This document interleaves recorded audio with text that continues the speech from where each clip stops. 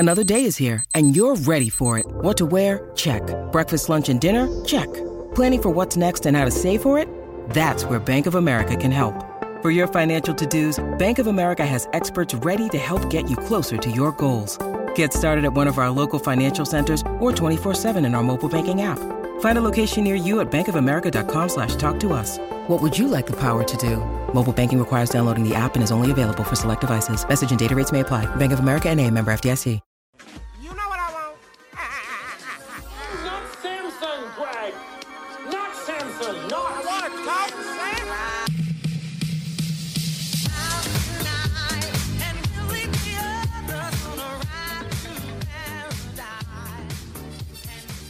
Hey everybody, welcome to another episode of the Raptors Weekly Podcast. Not even pull-up Trey. This is a return of sorts. I haven't done a weekly podcast in some time. I'm Samson Folk.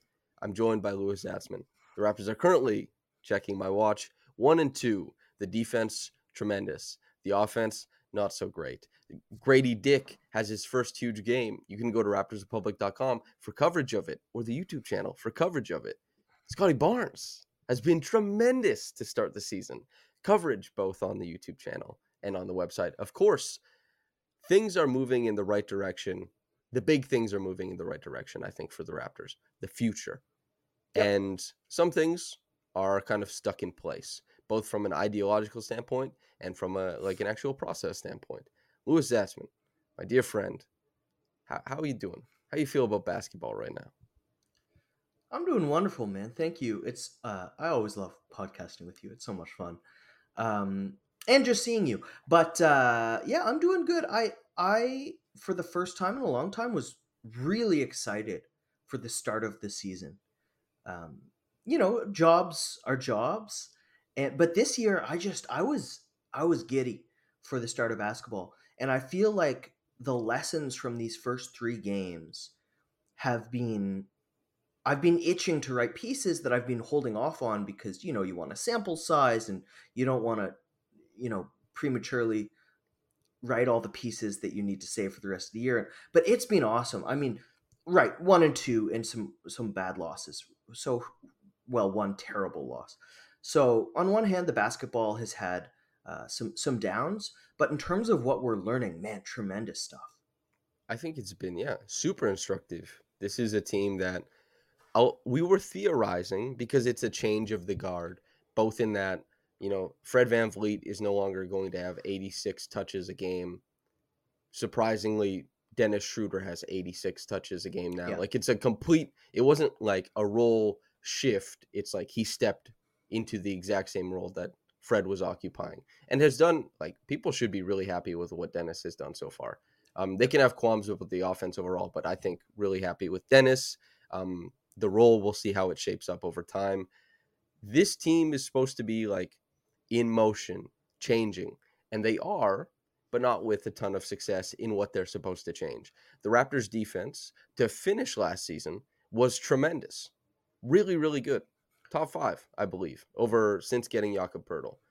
The defense has been, to start this season, tremendous. The Raptors offense to finish last season, really strong finish. To start this season, things are changing. It's been tough on that end. But you have to be able to look at a team that got younger, look at a team that, for all the penny pinchers out there, is saving money because of the decision they made and has kept the biggest strengths of their team. They've kept them. That's a huge win. And also, they've moved more possessions into the hands of Scottie Barnes, who is averaging, if I remember correctly, about 40 points, 18 rebounds, and 26 assists per game. He's been awesome. Correct. Let's start there. Scottie Barnes, what the start of this season and his style of play kind of means for his future in the Raptors. Scottie Barnes has gotten better in virtually every area of the game. I think his leap, if this is to be maintained, which I think is unlikely just considering how preposterously good he's been, I think he'll improve certainly from last year, but at this level would be very tough to keep up. But even given that, it's just been unbelievable, and it makes the entire conception of the future that much more positive. And so I just want to give a couple, break it down into a couple more specific categories. Defensively, I've really, really liked his help from the Love it. weak side. His defense in space, rotating out to shooters. He's been, man, he's blocked at least 1 3 a game, I believe.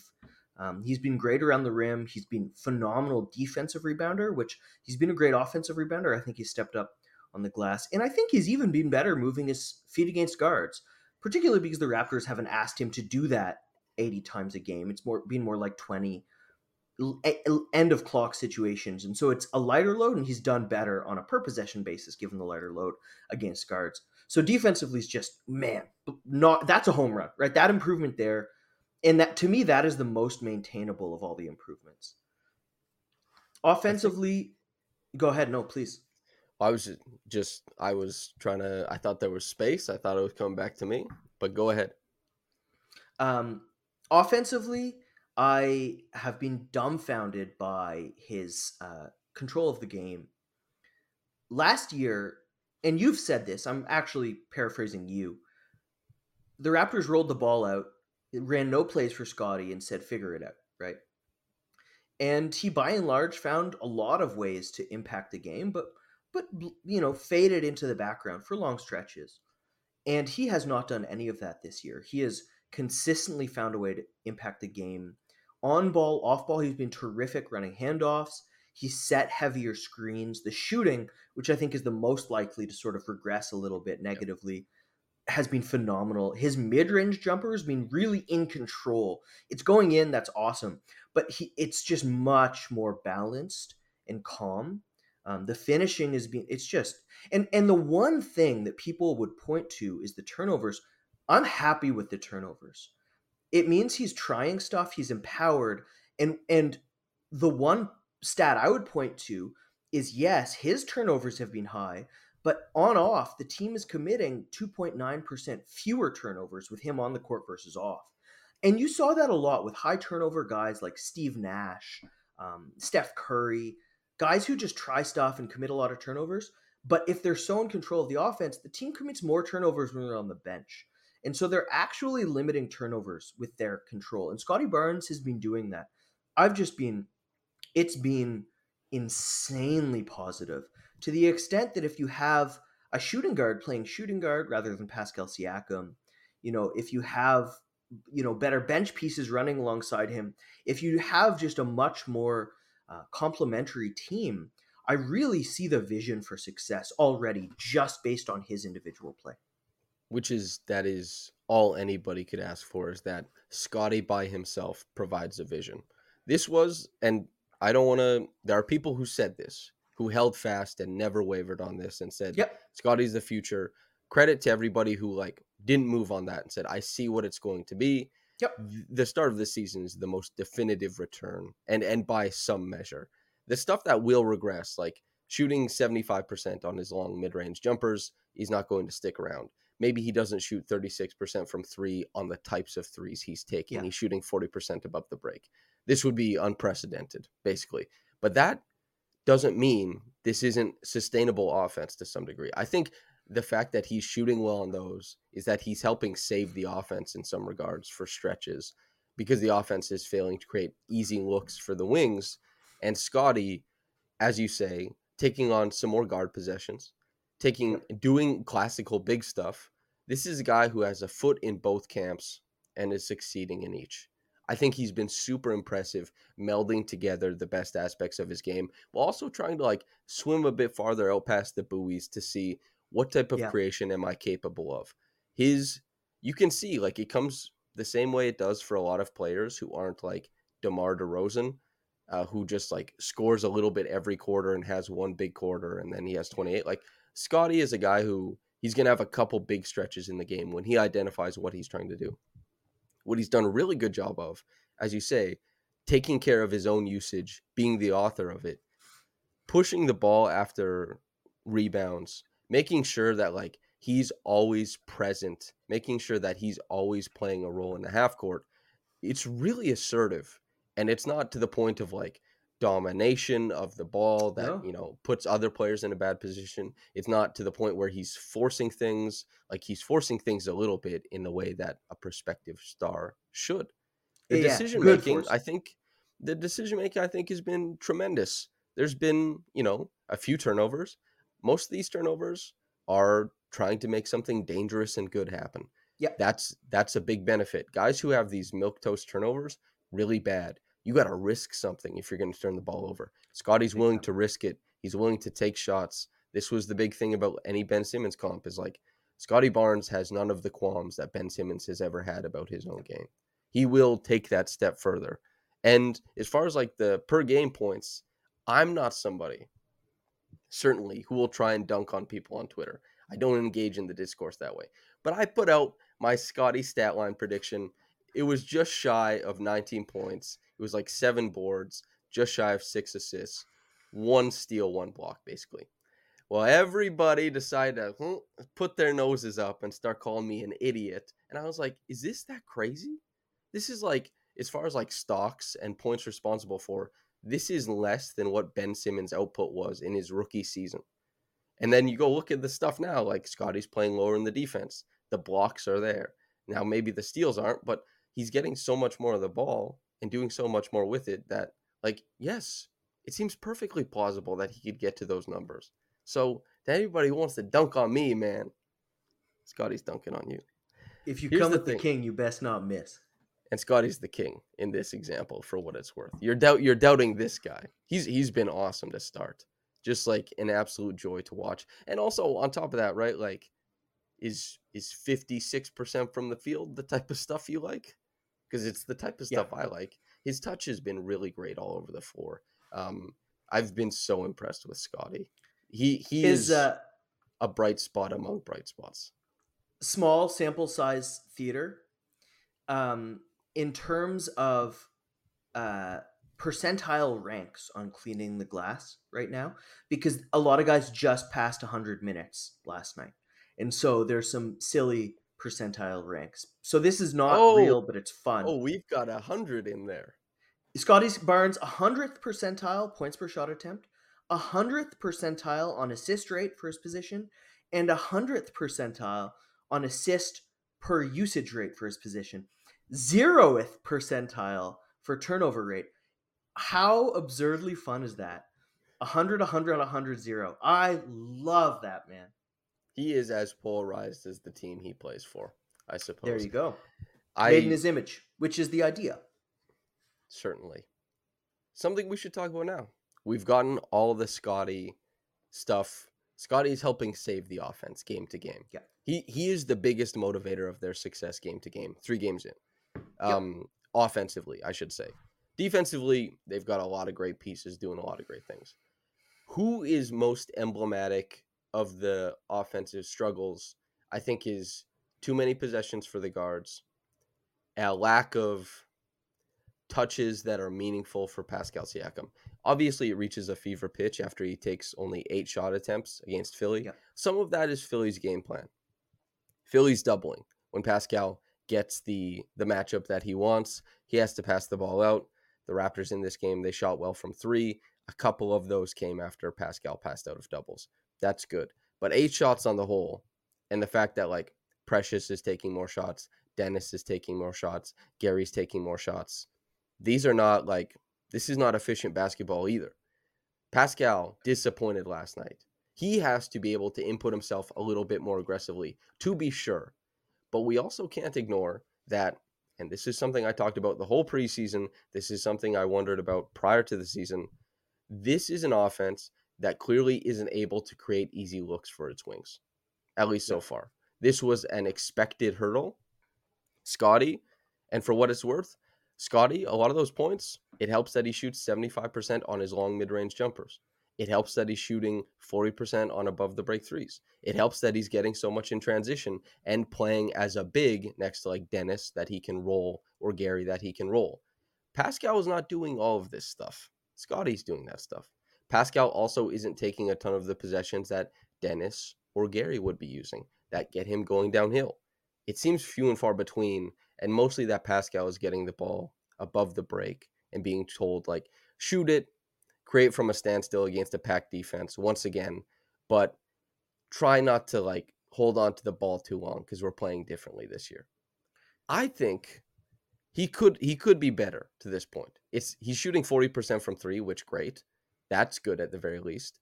But as far as like the in-between game that rose him to all NBA status, hasn't really been present.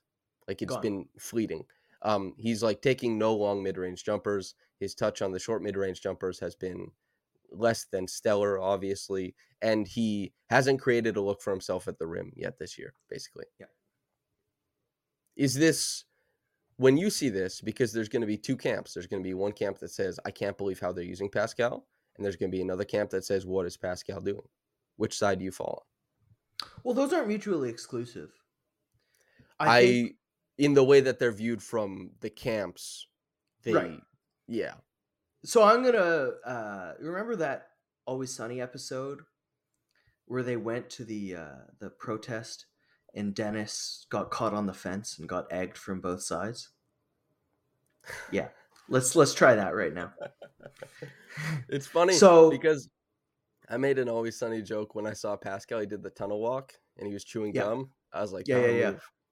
Head Top cow is always grazing. Yeah. But anyway, go ahead. So I think Pascal definitely has a lot he could do differently, but it seems to me like he is doing what the coach is asking of him, which I don't think this is a charitable reading. I think this is an informed reading, is that he has always done what the coach has asked of him. Mm-hmm.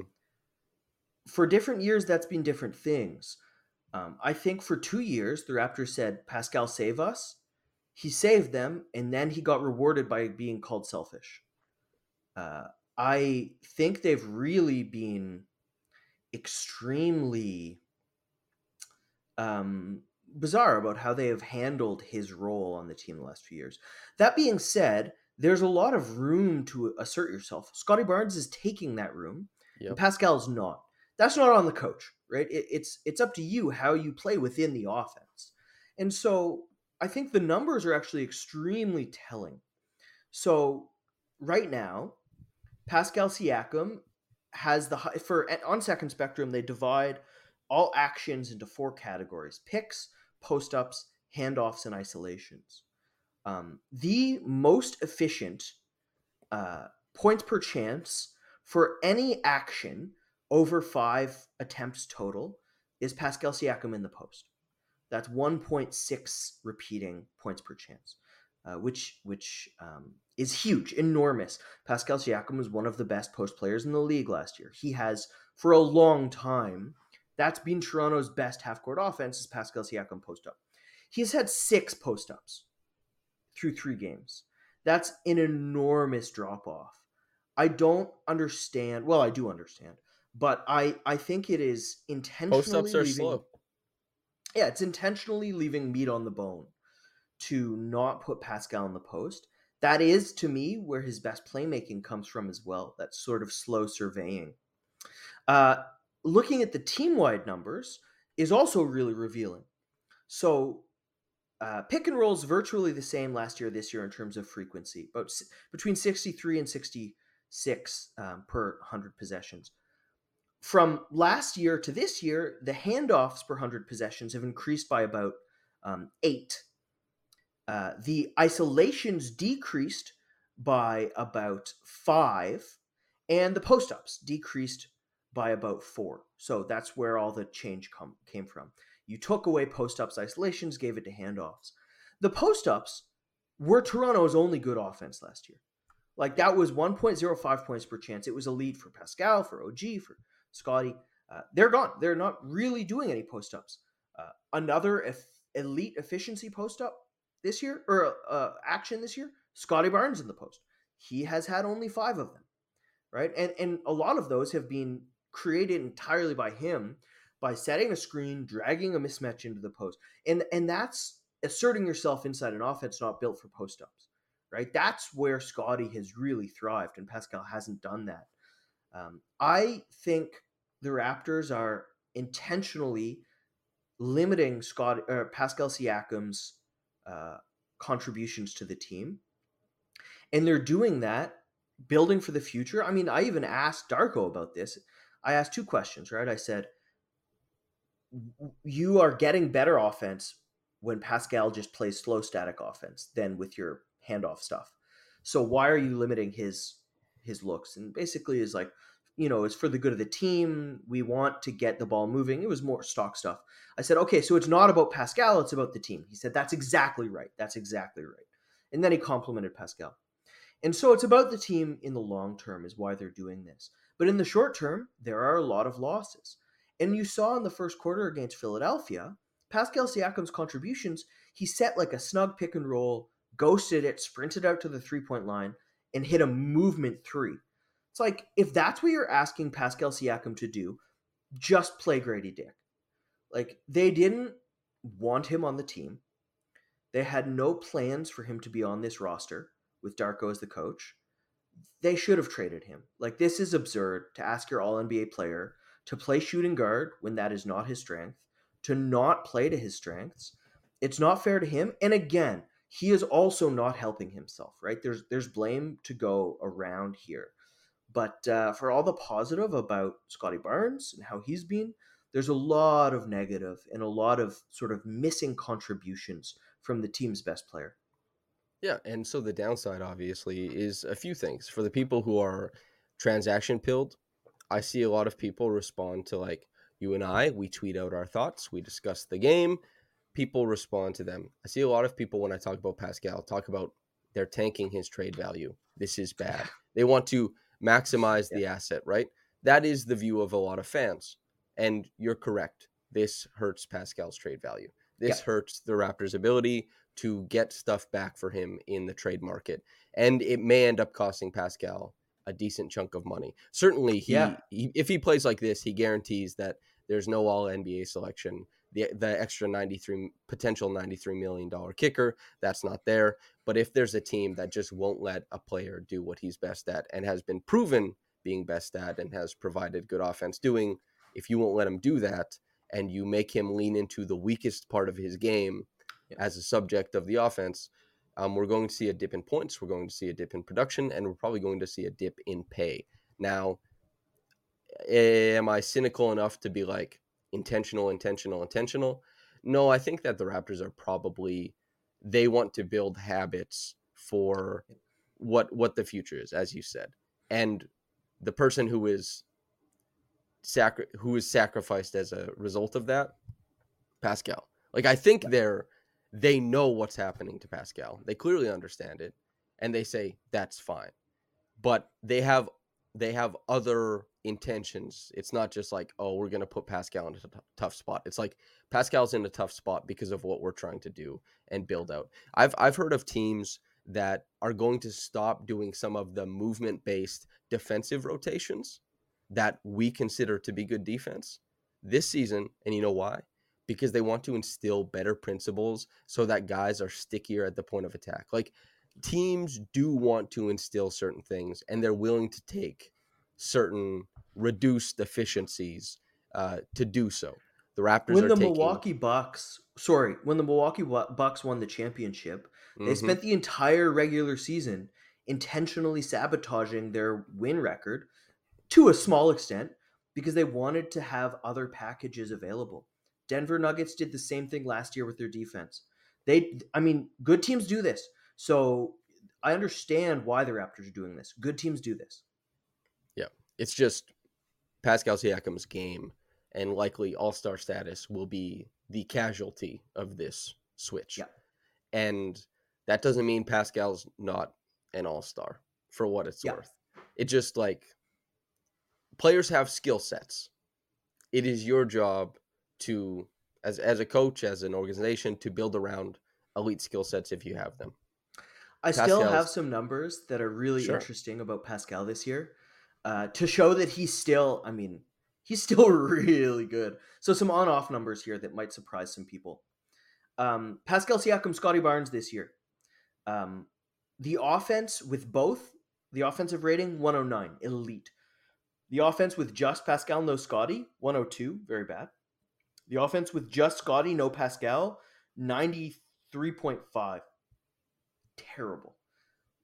Pascal on, Scottie off is still better offensively than Scottie on, Pascal off. Interesting. Okay, another one for you. Pascal and Yak.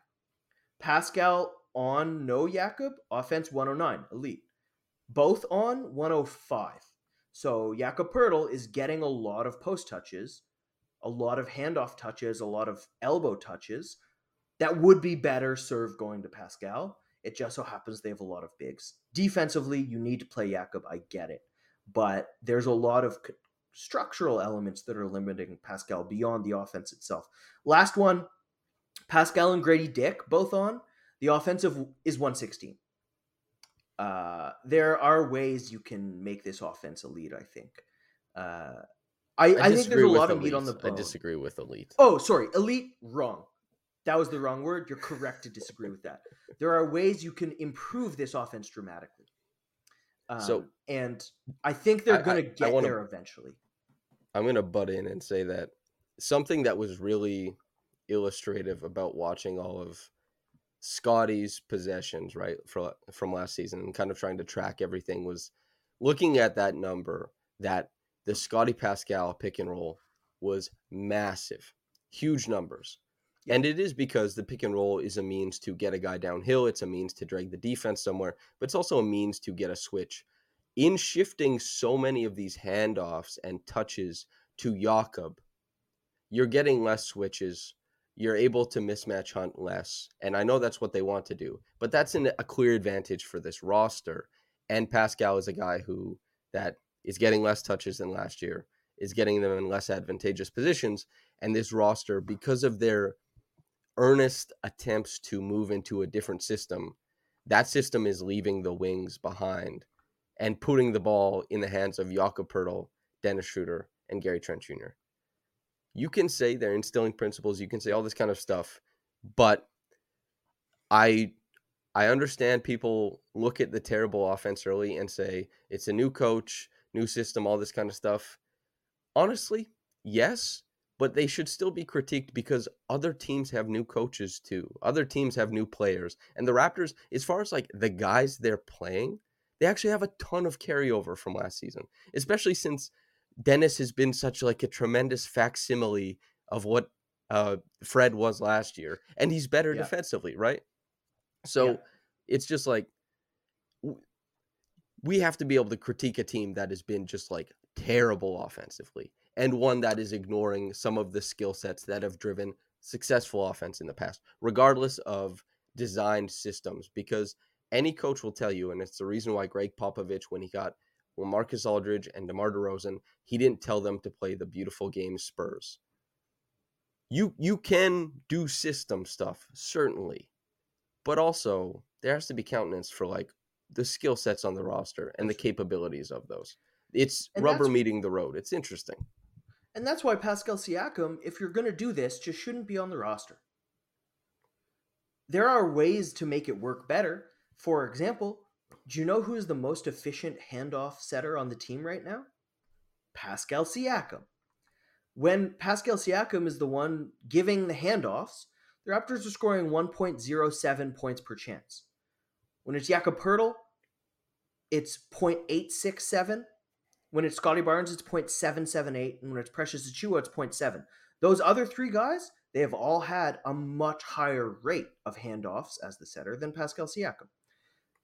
They're intentionally leaving a lot of points on the scoreboard right now.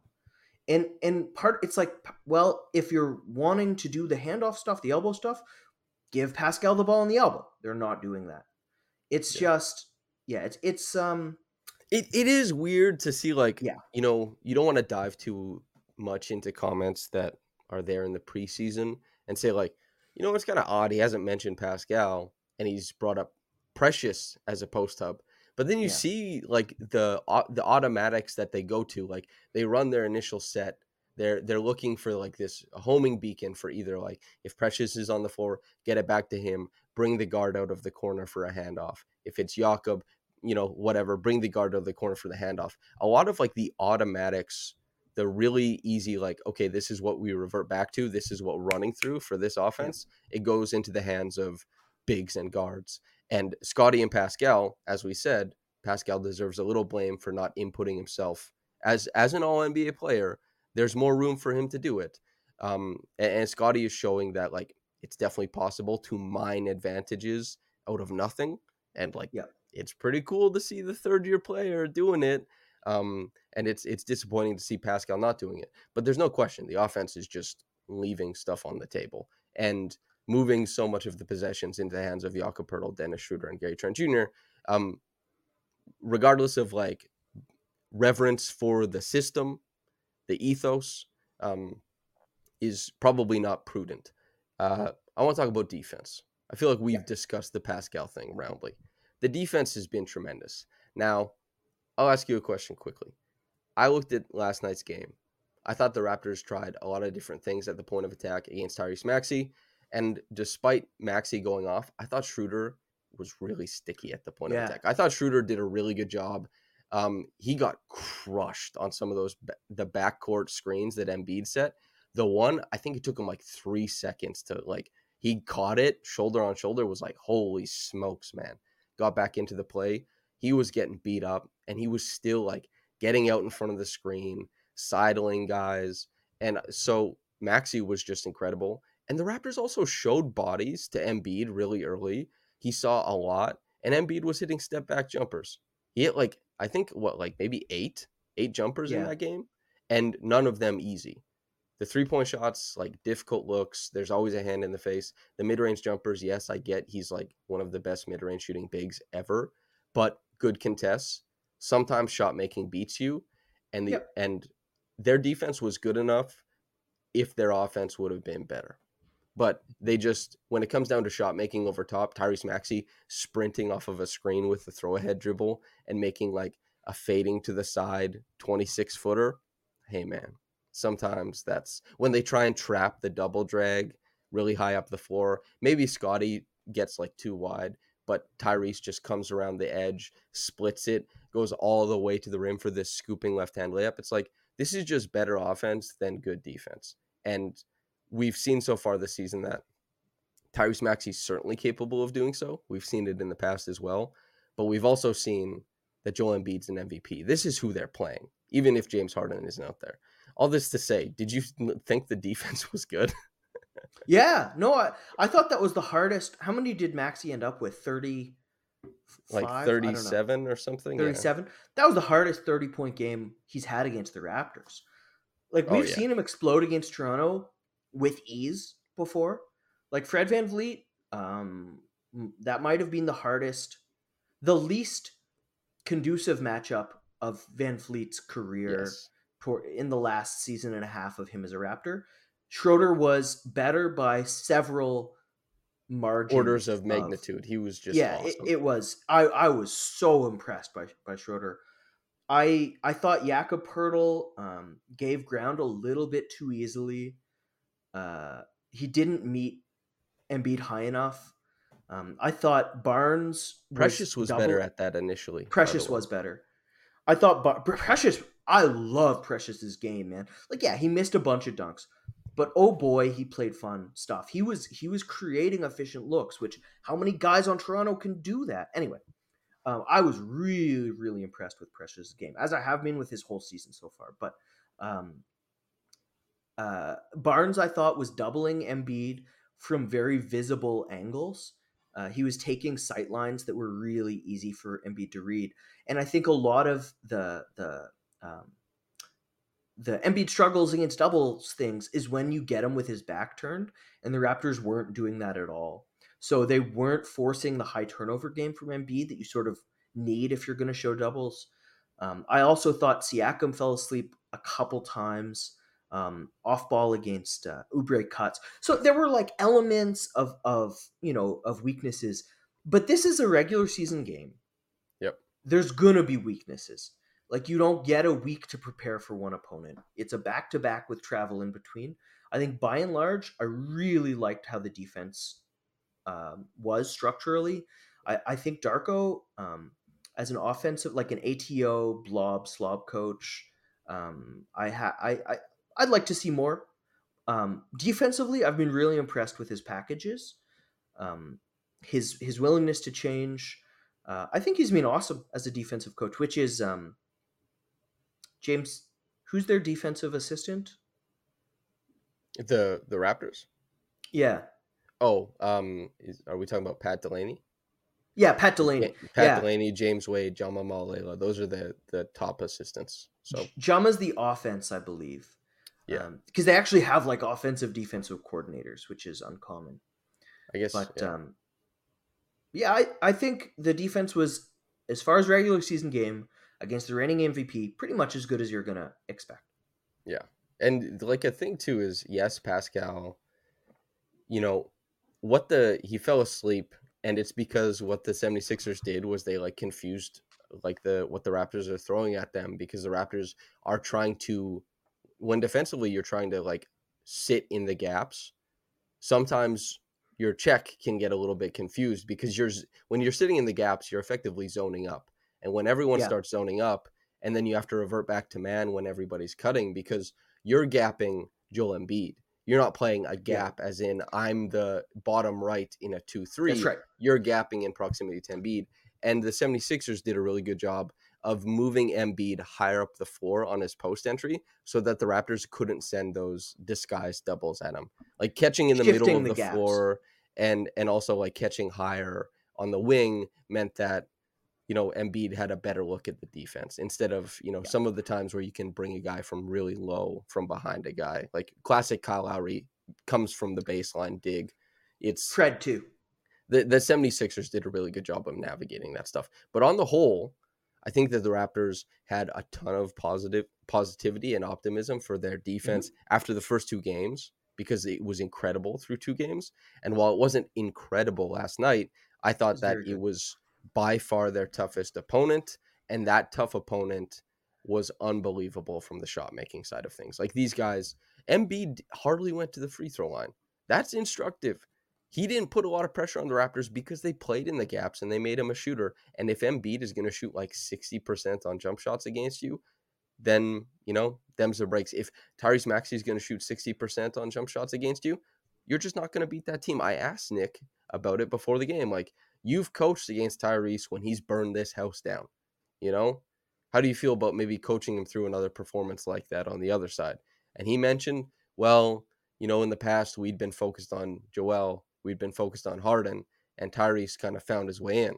It's like, no, Tyrese was everything last night. Yeah. He took every counter in stride and just hit shots against it. This team, the defense still looked good to me. And the defense overall, very impressed so far.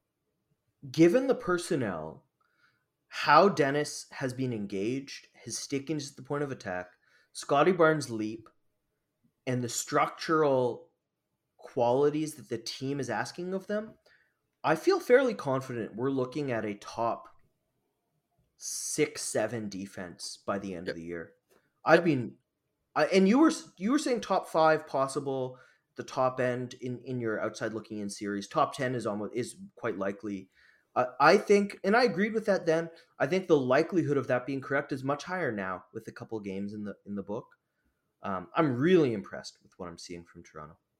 It's the ceiling is the roof. The ceiling is the ceiling. Like, if everything broke right, they could be top 2. There's a lot of good stuff here. And not even to mention that they didn't have OG last night, right? And a big part of the collapse against the Bulls was not having OG either. That's right. And this is a very impressive team. I think that also, I think we've discussed maybe enough defense. We can talk about rotation decisions. Wait, quickly, I'll check in. Do you have any more defense talking points? I guess I would say that Pascal is guarding really high up in the floor. And I live stream after these games, so I see comments from fans like streaming in. I see the hot takes, and I also see people suggesting that like Pascal's quitting on the team. A guy who's quitting on the team is not guarding like that, man. Pascal has been very engaged, and he's also playing really tough matchups night to night. So he's playing the best defense of his career. Like, he's hit this level before on several occasions, and it slips when his legs slip. But I've been unbelievably impressed. He's doing that thing where he plays above the break, switches every action to stay above the break, guards 6 different guys with the ball, forces a pickup, kick out to the corner, contested like air ball. He's done that several times. Like he is. There was a time where I thought Pascal was as defensively foundational to the team's identity as OG Anunoby. Now that didn't last forever, obviously, but that it's back. Like that's how he's looking defensively. You don't do that. If you quit on the team, you don't play like that. That's crazy. He's got a certain amount of gas in the gas tank. And for example, when he struggled in the bubble so much offensively, that was the best defense Pascal's ever played. Like the metrics loved him, as I think he was ranked as a top 5 defender in all of the playoffs that year. He was a mammoth on that end. It's too bad that his offense, what happened with the bubble, we don't have to relitigate it. But basically, we've seen Pascal at certain points in his career reach a really high level defensively, and he's currently playing at or around that level. It could be a bit underneath, but you see, it's not a foggy picture of who that defender was. It's like, oh, this is one of Pascal's better runs defensively. It's only been 3 games, but I'm sure everybody gets the gist. He's been impressive. Rotation decisions. I talked to Darko before the game, and I was like, hey, maybe there's an opportunity for Grady here based on the matchup. And then OG was a late scratch, and suddenly it wasn't like, ooh, an interesting 14, 15-minute matchup. It was 28, almost 29 minutes from Grady. We saw Jalen McDaniels.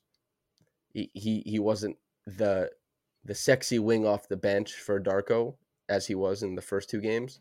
Like Jalen got a lot of time that probably wasn't deserved over Chris Boucher at this point. How have you felt about the rotation decisions thus far? Yeah, I have no issue with the Raptors at least seeing what they have in Jalen McDaniels.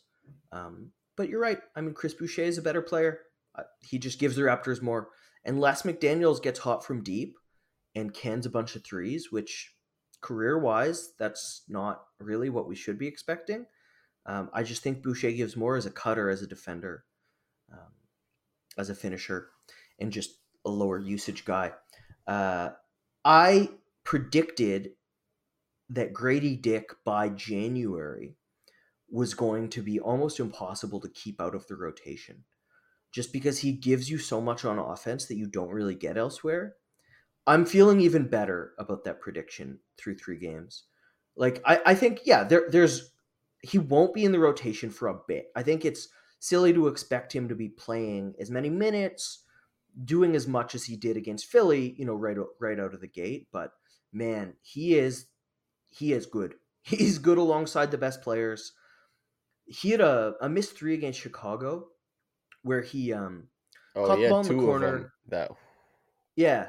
0.5 drive baseline, this little hanging swing out to above the break, immediately relocated to the other corner, wide open 3, created by his like a wide open 3. Toronto's not getting a lot of those. Wide open 3 from the corner. Toronto's not getting a lot of those. Wide open 3 from the corner for their best shooter. Toronto's not getting a lot of those. A wide open 3 from the corner for their best shooter, in which Pascal Siakam and Scottie Barnes, neither of them has to do anything. That's you don't get that. And Grady does that with his legs, with his decisions, and with his immediate reads.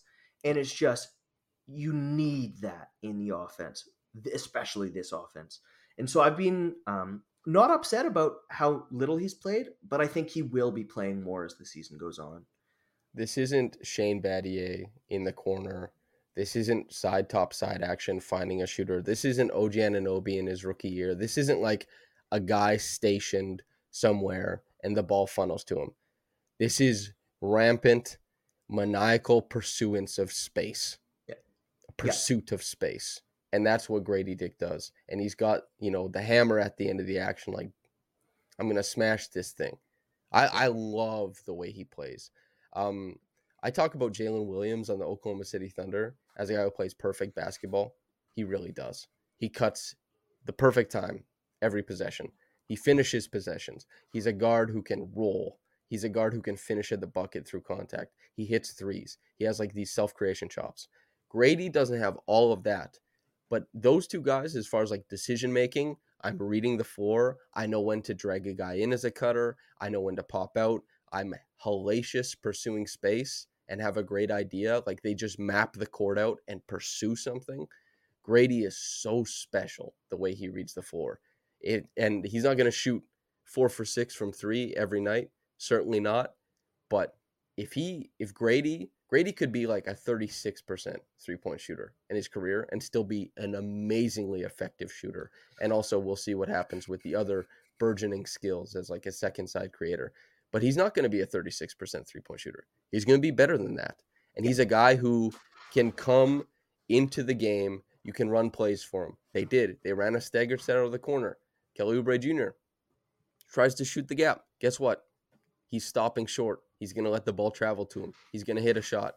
They are running that step-up screen for Precious Achiuwa in transition. Well, not in transition. They're running a step-up screen for Precious. Danny Green steps up from the corner because they can't give him a head of steam, coming from 28 feet towards Joel Embiid. That means Joel Embiid is in a zone position for the rim and Grady in the corner. Grady is in the corner. Easy. Catch high, keep high. Hits a moonshot over top of a closeout Joel Embiid. This is a guy who can hit the shots that come to his hands, but this is a guy who can hit lots of different shots. We saw him, they run a Chicago action for him out of the corner, right? Malachi comes off Precious. Yeah. Grady runs up. He just shoulder to shoulder perfectly off of Precious, and it's a throw ahead dribble into space. He knows where the defenders are, gets into it to get his rhythm. Kelly Oubre Jr. is digging down like 4 inches from the ball. Joel Embiid is stepping up in drop, and Grady rises up and hits over top of these guys. Very special player.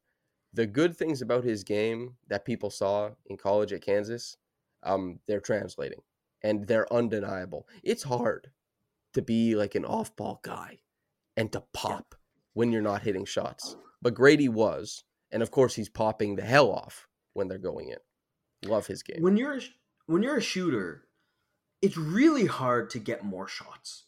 Yes. OG Anunoby has seen that a lot. The Raptors want him shooting through. If he could take 20 threes a game, Toronto would be on their knees thanking God. But it's hard to find those threes for shooters. Grady Dick is creating those threes on his own. That's so valuable. So, really happy with him. But other rotation stuff, I'm really happy to see Precious Achiuwa playing a lot, getting his chances.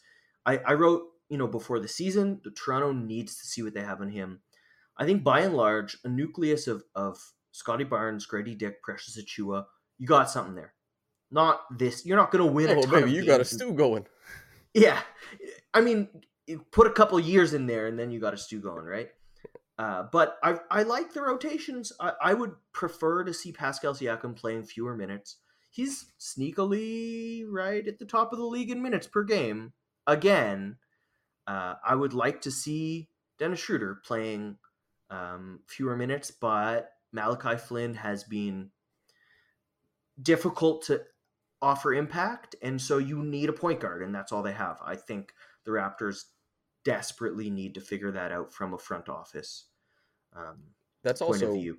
We mention like, oh, hey, there's an inordinate amount of possessions that have been taken out of Pascal's hands and gone towards Dennis and Gary in particular. That also not necessarily from Pascal specifically, but Malachi, just based on the automatics that the Raptors are running for their offense, it dictates that a guard be on the floor to move them through this stuff. And Malachi is the guard who's getting those minutes and those possessions. Malachi is going to hit threes, but the big problem so far has been that Malachi doesn't hit enough threes. And you just talked about controlling volume and how hard it is. Malachi just, he at this volume would have to be like George Hill, 50% three-point shooting, right? Like you would have to be like that type of player, and you don't have George Hill's defense to hang your hat on. If Malachi was able to give you massive volume as like that little guard who's just gunning, we see some of the best shooters in the NBA fall out of rotations. Guys like Bryn Forbes, who are small, and teams are able to close out, make them put the ball on the ground, and they just can't just keep shooting. Malachi isn't even that level of shooter. He needs to step up as a playmaker. He needs to step up as a driving threat, and he needs to be better defensively. And none of that has really happened. My fingers are crossed that it does, but the Raptors are playing him because of a structural need, and he isn't meeting the moment, really. And his pick and rolls are giving you 0.286 points per chance. It's like he's just not doing anything with his pick and rolls. There's no danger. There's no There's danger in a Malachi possession. There's no nothing. The screen whiffs. He takes 0 steps. He gives it up. Reset. It's just waste of shot clock. I do like the rotation choice Toronto's had with bringing Scottie out early to get Gary in with a little more shooting. Scottie back in with the bench. I've been loving those units. I would like to see Otto Porter Jr. play with those units. I think Grady, Gary, Otto, Scottie, someone else, whether it be a Small, whether it be Precious, whether it be Chris for someone alongside those four, baby, that group could score on offense. Like, but the concept, that's nitpicking with the details. The concept, Scottie plus bench to end quarters, love it. Big in on that. I think it hasn't impacted the scoreboard as much as I think it will long term on the season. The starters, pleasantly winning their minutes. Identifying Scottie as a guy who can carry bench units. Yeah. It's not the Kyle Lowry comp, but just as a point, kind of is. We've seen how important it is to have a player like that on a roster, because the Raptors didn't have an awesome bench all the time. They had Kyle Lowry. The Raptors didn't. Nick Nurse wasn't a genius designing offense all the time. They had Kyle Lowry. Having a guy like that who organizes everything so perfectly, certainly from a structural point of view, Scottie isn't able to do what Kyle does. But as far as like this guy might carry these lineups, that's massive. It allows you to take swings at other types of players in the future. Yeah, and he's been doing so much. Like, he's been a handoff hub. He's been a guard in transition. He had one play in the Minnesota game, I believe. Might have been in preseason, where it was in that bench unit. He was dribbling the ball up the court, sort of paused for a moment, saw both corners filled with shooters, and the defenders were right up on him, put his head down, didn't even notice his primary defender, just got to the rim, finished over top of him. It's just that type of stuff where he can be anything in transition in the half court. He's going to move the ball to where it needs to go. Really, really encouraging. It's just also like the on-offs are showing Scottie is winning his minutes. It's just, I think there's a lot of small stuff to quibble with rotation-wise, but big picture, I like what I'm seeing. How about you? I'm glad to see Precious get a healthy amount of minutes. I thought that Grady wasn't like a no-brainer for the first 2 games. I understood why he wasn't seeing a bunch. I certainly saw why he got a ton of minutes in Philadelphia or against Philadelphia, and he looked awesome. That's like pulling the lever at the right time. Well done. I've quibbled about, I did at the start of, kind of approaching this question, but like I've quibbled about Jalen over Chris. In the early going, it's clearly Chris has been better, but we're 3 games in, quibbling about a rotation over a 3-game sample size.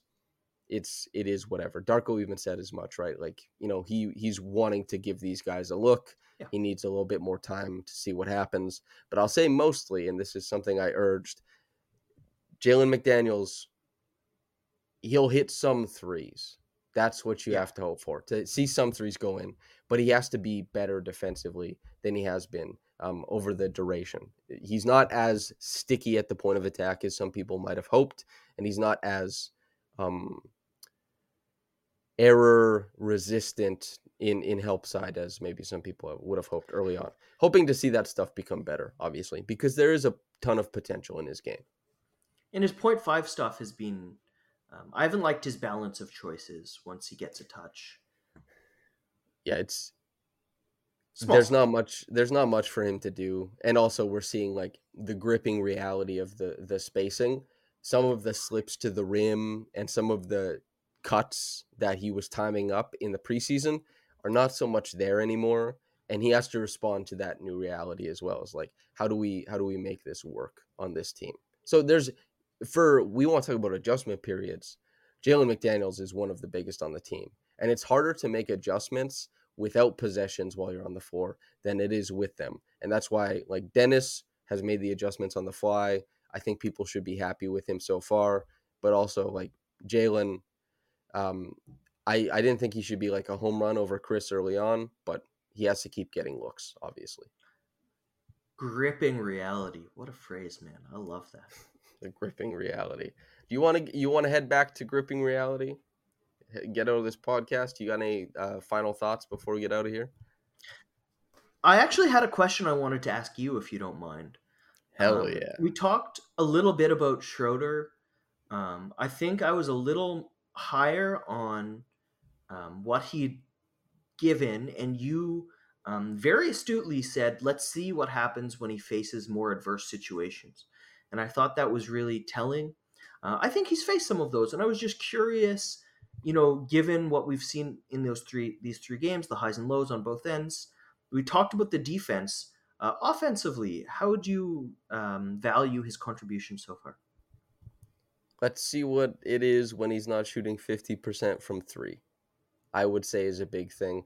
But I think that there's been a few possessions that if he was wearing a different jersey would look very familiar and would frustrate a lot of people. This is a Raptors team that needs a certain amount of production from the guard spot. Dennis is a mid-level exception guard who's stepping in and taking more than most guards are expected to. That's good. There's an imbalance on the Raptors roster, like offensively right now, in where they want the ball to go. They haven't figured everything out yet. And despite shooting pretty poorly from the floor and there's been some tough decisions made from Dennis as far as like whose number is he calling on a possession. There's been that stuff. But overall, adverse positions, late game production, he's made some plays, man. He really has. There's been some like, oh, wow, you really took it there. Like maybe that wasn't for you. But on the whole, you step back after that 3-game sample and you say, Dennis has done a pretty damn good job of moving the Raptors through their offense, as limited as they are. Because Dennis, it hasn't been that bad. It's mostly been bad in the interim. Like when Malachi comes on the floor, it's like terrible, right? Yeah. The Dennis stuff, when it's been good, I think it's been really good because we're just talking about offense. On defense, I think he's knocking it out of the park, man. Oh, yeah. Offensively, anybody who was expecting Dennis to be like this world beater of a point guard, you have 10 years of NBA basketball you're ignoring. And like you can't ignore it, but there's a track record here. I think he's been good. Good on offense, sublime on defense, which to me, for a mid-level exception guard, baby, you're killing it. Good for Dennis. Can I give a quick number?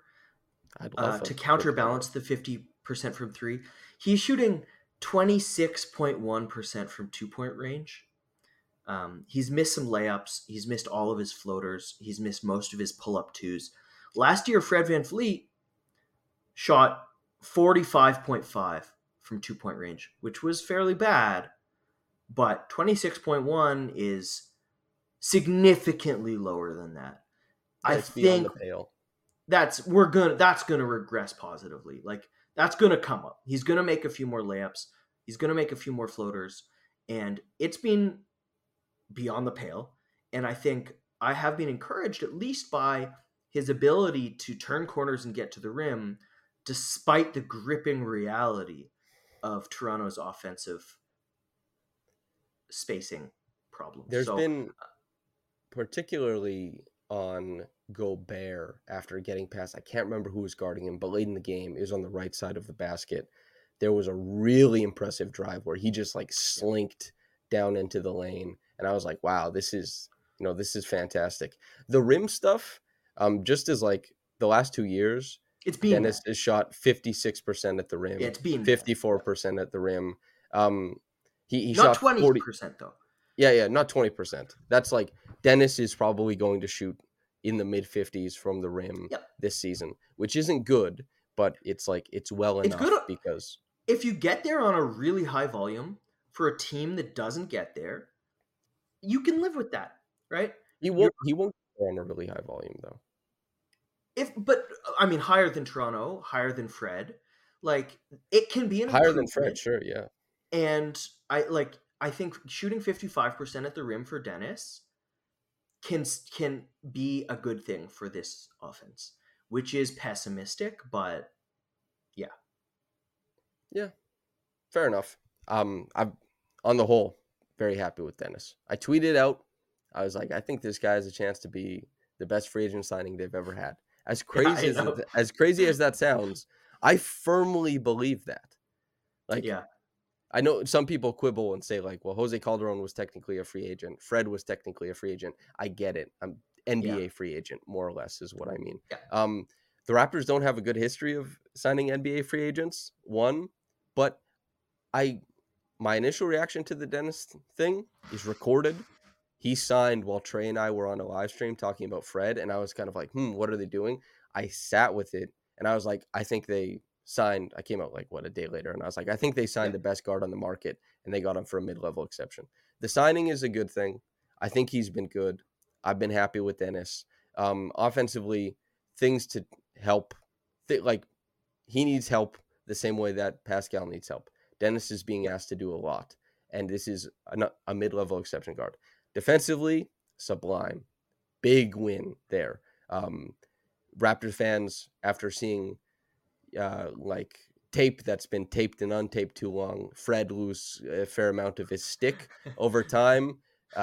Like, Dennis is coming in like just the most effective glue in the world, man. Like, pah! So very nice to see. Any other questions for me before we get out of here? No, that's all. I was curious to hear that. I think we're on the same page there. Yeah, same page. A lot of the time, we don't have Fred. We don't have Fred to create the contrast anymore. Yeah, we were on the two ends of what we've talked about this off air, but we were on the two ends of what we thought were reality. Then, sort of the conversation about Van Fleet just blew past us, where the two of us were just way outside of the pale of how most people were discussing his game, to the extent that our disagreements became very much we were, allies on the side of Van Fleet. But for a time there, we were sort of opposite ends of the spectrum, but not by the end. That's when the spectrum widens. What used to be the ends suddenly seem very close. I think is like that's right. That's kind of the way it works. But any parting shots before we get out here, Lewis? I'm just excited for more basketball. I've 1 and 2, yes, but I've been loving the season. I've been loving analyzing a new team, a new coach. It's been super fun, man. It's been super fun. I'm so lucky to have you as a teammate, writing all the pieces together, getting to do these podcasts. It's a blast. So yeah, I'm happy. I'm excited. And my earnest hope, and likewise, by the way, on the teammate bit, but my earnest hope is that when stories maybe are running a little bit dry, if the team isn't as good as some people think it is, if the team is great, then all this stuff hums. It's like a river of everybody wants to read, listen, watch everything. But it's my earnest hope that if things don't go according to plan for the team, that the more in-depth dives that you and I in particular take on guys like Grady and Scottie and whoever kind of wows off the bench and Dennis, I hope that those are more appreciated, and that maybe the less hot takey stances and more rooted in basketball and like what's happening on the court stances are appreciated in a season as such. But then again, if things are moving the right way, hell yeah, everything's easy. We're just talking basketball. Yeah. Everyone's happy. But, when things don't go bad, everyone fights about what the right way out is. And people love fighting. So we'll see if we get a lot of that. Lewis, looking forward to more fights with you in the future. Listener, thank you for tuning in with us. It's been an absolute pleasure. And whether you got into this in the morning or at night, have a blessed day and goodbye.